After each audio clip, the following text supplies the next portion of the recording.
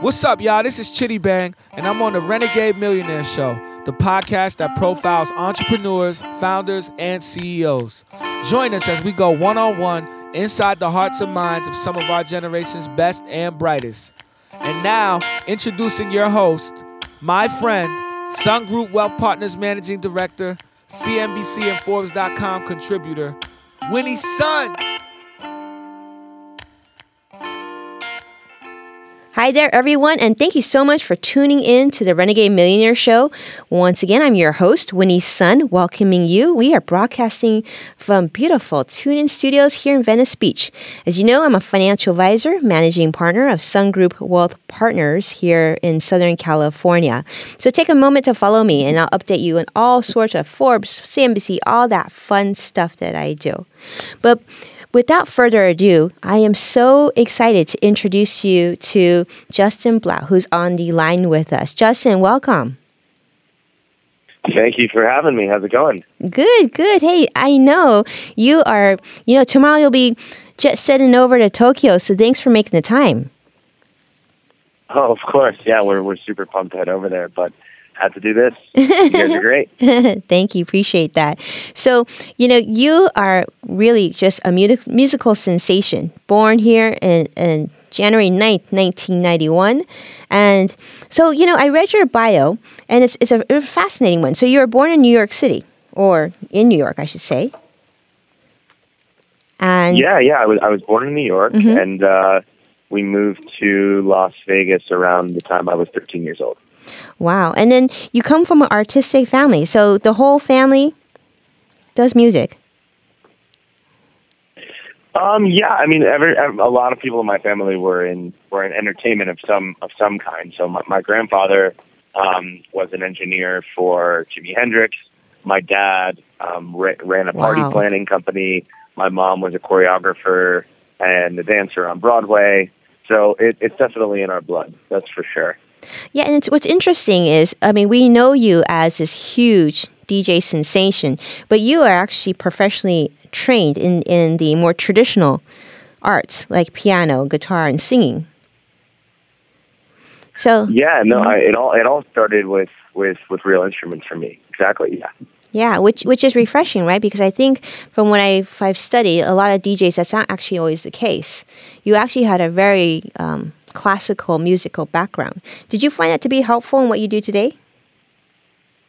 Oh, 100%. I think my classical background and just my background in real instrumentation and even my vocal training, it all contributes to making more musical dance music. A lot of the time, dance music is very clubby, more technical, and I think one of the things that has separated me and the music that I make is my background, with years and years of playing piano and composing and all that good stuff.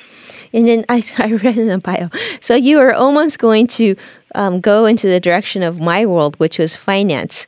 And I thought, you'd make such a much better decision in what you've decided to do.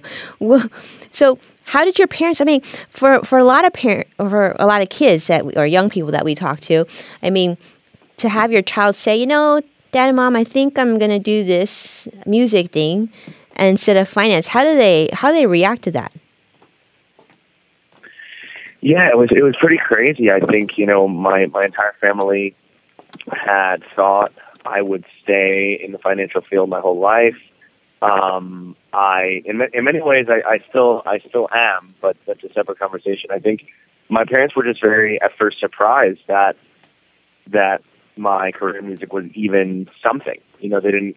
I guess no one really assumed it would ever exist, and it kind of just happened from things blowing up on the internet. Mm-hmm. And when the time came to make a decision between pursuing a career in finance, which is something that I've been working toward my whole life, or pursuing a career in music, which was a relatively new passion and path. And for me, it was definitely hard for them to accept my decision.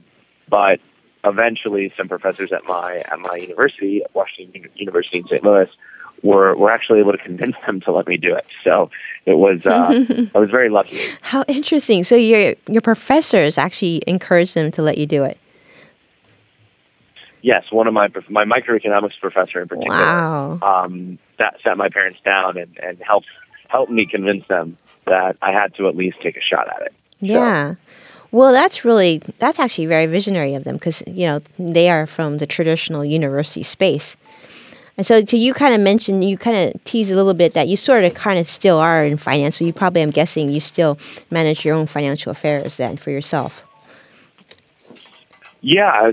So my father has always been a money manager and an asset manager. And so he and I together, work with my personal finances. But beyond that, running a career in music is a very business oriented thing, way more than I think many people understand.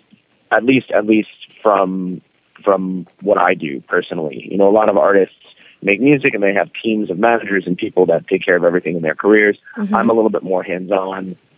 In fact, a lot of people who are successful in the dance music space, I would say, are pretty hands-on, and that's hands-on with budgeting for marketing budgets, music video budgets, hands-on with figuring out where to invest money in advertising, where to invest money in certain branding strategies. And it's not financed by the book, but it's definitely business-oriented.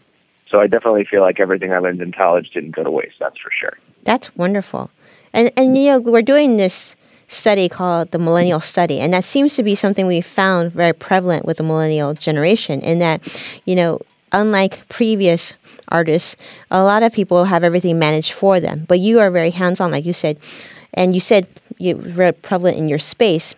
But to be able to do everything on your own and call the shots, it just seems so natural for what you do, right? Because even from the time that you started in this industry, because you said, or I read here, that at the age of 20, you vacationed in Sweden, and you felt like you could do a better job. Yeah, I think going to Sweden definitely was pretty life-changing for me, in the sense that I had never heard or listened to dance music before. And when I came back to the U.S., I was just kind of blown away by the lack of knowledge of a lot of my peers of dance music. And it just so happened that I hit this wave where that style of music started to get popular as I started to DJ and put stuff up on the internet. And so it was kind of a perfect storm for success. And I'm very lucky that happened, that's for sure. Yeah. So can we talk about how this all started then? Because you talked about how this started on the internet. So maybe you could tell the story of how it started for you from your perspective. Yeah. So I came back from Sweden and I wanted to start trying to DJ. And I bought a lot of equipment with all my saved money from teaching guitar in high school. And I started just messing with it and figuring it out. Eventually, I was good enough to start playing like college events, and I'd get paid $100 to $200 an event just to play like a sorority formal or a fraternity formal, and that's how it kind of all started. Over time, I started releasing mixes on the internet. And some college blogs picked it up, and all of a sudden, kids at other schools started listening to the stuff that I was making, which was really surprising. I would never think that kids from another school could even guess to listen to. I couldn't have ever guessed that it would have been popular in other places. And so I started playing shows at other colleges as well, and all of a sudden, I started making money. And then I had to really think about where I was spending my time, whether I was spending my time studying or I was spending my time, working on improving my performances. And that was a really interesting situation to be in as a 20. I was 20 at the time, not even 21 yet. Wow. I was 20 when that first happened. Wow. And what was your medium to share? Did you use YouTube? Some of the stuff did get big on YouTube, but it was a lot of SoundCloud as well. And other, mostly SoundCloud and YouTube. Yeah, I would say that's pretty accurate. Okay, great. Wow, and it happened so soon because 2011 wasn't that long ago. So you now kind of talk about how you just kind of exploded from where you are now that you're describing when you were getting paid $100 $200 event to where you are today. How did it all happen in your mind? how did that happen? Oh God, that's big. I think the number one thing I would say is over the course of the past 4 years, and I've been doing this a little bit longer than some of the other American kids who've gotten big recently. Over the past 4 or 5 years, the reason why I'd say everything is still great in my career is because I've learned to adapt. I think, people's tastes are constantly changing. The industry is constantly changing. And the one thing I've learned is you can't stay stuck in one style. You can't stay stuck in one way of thinking about things because, no one would have ever thought Spotify would take over the world of music as it currently is. Right. And I think just being able to adapt and being quick on my feet, those two things have been instrumental in keeping my career moving forward in my growth as both a musician and a businessman. So that's amazing. So who would you consider your musical influences or inspiration? It's interesting. I really pull influence from so many different places.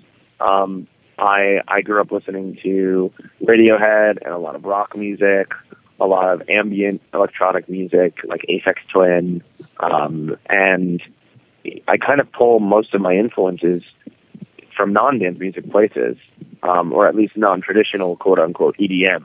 And I think that's what makes my style a little bit unique. I think fans never really know what to expect when I release a new song because everything's always been kind of different because I'm pulling influences from so many different places. Right. So that's what I was going to ask you. So what do you think takes to compose a great track? Sorry, you said what does it take to compose? Like a great track, in your opinion. Oh, a great track. Oh, a great track. I thought you said a new track. Sorry. What does it take to compose a great track? I think it takes a lot of things. I'd say there's like 3 main elements of how I approach making music. One, what's the science that you're using to create the music? What I mean by that is what sounds are you using?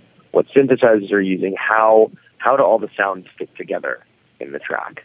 Which is traditionally known as the mix of the track. But I think it's really important because some songs, can be written on a piano, but they could be translated in lots of different ways before they actually reach the ears of the consumer of the music. And so it's all about picking the right sounds.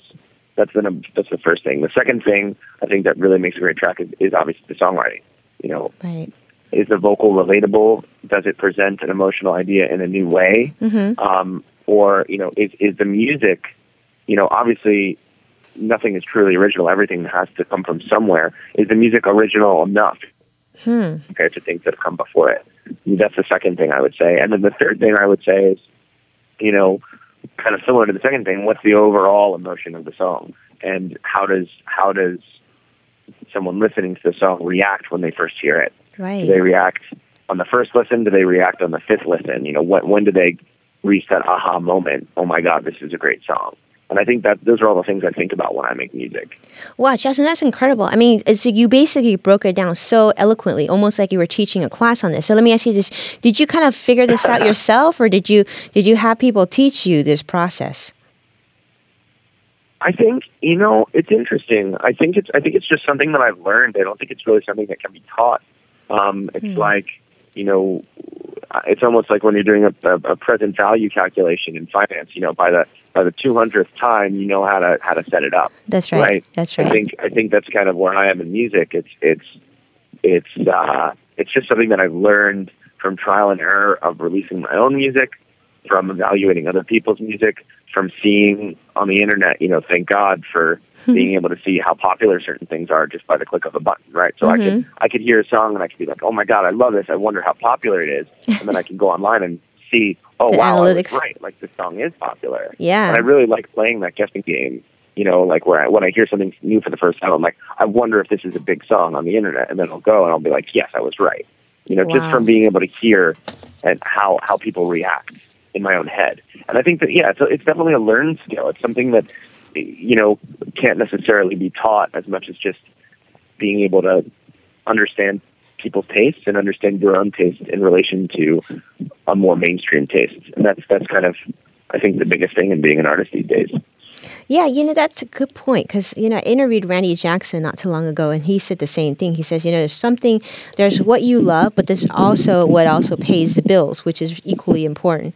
And I love the fact that you're an artist, but you're a business person and you see it from both sides. I think that it's probably part of your formula for success is having that background and looking at it in a very methodical way. Well, yeah, I think, yeah, definitely, 100%. Well, share with me a little bit. I guess let's talk about your family support for your career now. So, mom and dad, they must be over the moon and probably somewhat surprised by just. Oh yeah, they are super proud and could not be more supportive. My parents come to a lot of my shows. Whenever I play at home in Vegas, they're usually there. My dad was kind of bummed. He really wanted to come to Tokyo this time. Next time, I'm definitely going to take my dad to Asia. I think that would be super fun for him. And my mom has kind of, like, when my dad's been out of town, my mom's been bored. She'll be like, can I come to the show this weekend? And I'll put her on a plane. And, we went to Lincoln, Nebraska and did a Life in Color together. So, it's great to have such a supportive family. And it's great that they love the music and they give me honest feedback about everything that I do. It's really funny because my mom will really not like some stuff and then she'll really like other stuff. So That's great awesome. To have a parental perspective on everything that I do. Yeah, you want to reach all audiences, right? Yeah, no, exactly. And even I think a lot of, older generations would love dance music. They might just be resistant to it because it doesn't necessarily have real instruments. That's usually the argument that I hear from older people. When I say older, I mean not actually older, just in their 40s and 50s. People are like, well, I don't really get this because it doesn't have instruments. And then when they actually sit and listen to it, they end up loving it. And I think my parents are that perfect example where at first they didn't really get it. And the more my dad has listened to it, he's developed his own taste within dance music, a very specific kind of taste, which is really cool. That's so awesome. So on that note, can you describe your fans to us? Describe my fans. It's really interesting. Because I've changed my style, ever so slightly every year, I have fans from all over the spectrum. I started by doing pop mashups. And so I have, a bunch of my fans are, 22 to 24-year-old kids that listen to that stuff in college. And so for them, my music is a little bit more nostalgic of their college days. Then I have, fans that like me for my biggest song, How You Love Me, definitely by far the biggest thing I've ever released. And that song is kind of an emotionally epic progressive house song. So yes, I've got those kind of fans. Then the next song I'm releasing is actually, it's kind of hip hop influenced, but it's pretty much pop music. And so that'll be really interesting because I think that'll introduce my music to a whole new fan base. And so my fans are all over the spectrum. Obviously everybody who's a fan loves dance music, but everybody kind of respects and appreciates my style for the different genres that I release. And I think what's even cooler is, what most of my fans know me for is my podcast, the Blau House podcast. It's my 30-minute radio show that I release once a month. In that radio show, I don't stick to one genre. I literally play any kind of music within a 30-minute, and I change songs really, really quickly within a 30-minute time period. And so that's awesome. Because I do that, I feel like I've captured fans from a variety of different places. Because they actually get to hear what you do. I mean, they literally can hear you on the spot creating music. That's awesome. Exactly, yeah. That I can see why that's so popular. I'm going to have to make sure to tune in on that show. Maybe you could share with. Why don't you tell us where they can hear your show, your podcast show? Yeah, all my music and my podcast is available at just blau.com, 3lau.com, and pretty much all my info's on there. So. Oh, awesome. Well, tell us. So your favorite track that you've created, which one would you say your absolute favorite? I think my favorite that's been released is definitely "How You Love Me," which was my biggest, and I think there's a special place in my heart for that song. I wrote it on the piano and then transformed it into dance music. A lot of people actually prefer the piano version, which is really fun for me because it was that was the original, the first form of the song. I think in the future, I have a song called On My Mind that I'm extremely excited about. It's totally different than anything I've done before. And I actually wrote it while I was in Australia this past February. Hopefully it will come out next February in 2016. So, Wow. very pumped for that. We'll look forward to that for sure. Well, okay, wish list. Who would you love to collaborate with?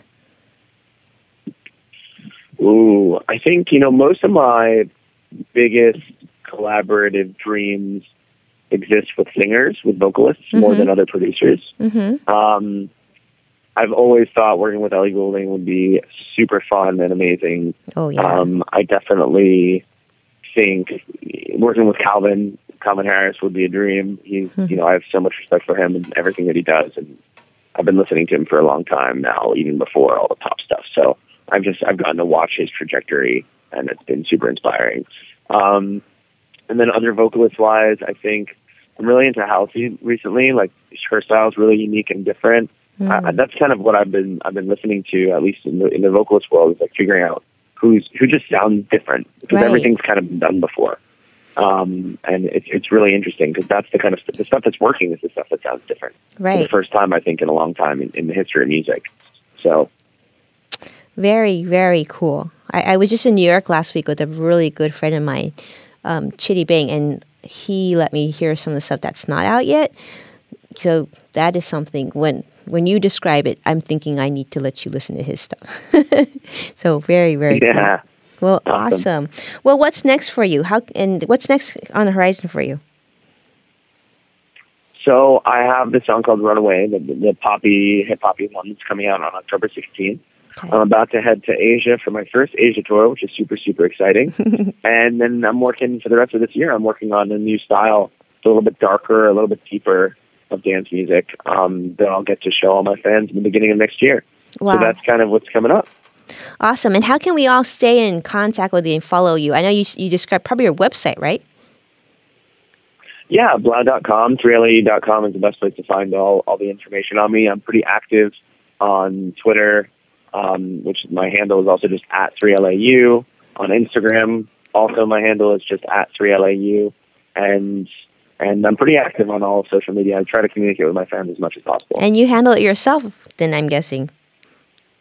I do. Very cool. I love it.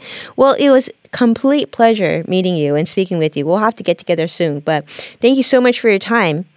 And I hope you have a wonderful flight. Thank you for having me. Oh, yeah, for sure. Well, with that, thank you also all of you who are tuning in to listen to this show. We'll definitely find a time to get together so we can do some fun video. But if I don't talk to you soon, safe travels to you. And those of you who are listening, thank you for tuning in to the Renegade Millionaire Show. This is Winnie Sun. And you can follow me. I'm very active on Twitter, and that's at Sun Group WP. And until next time.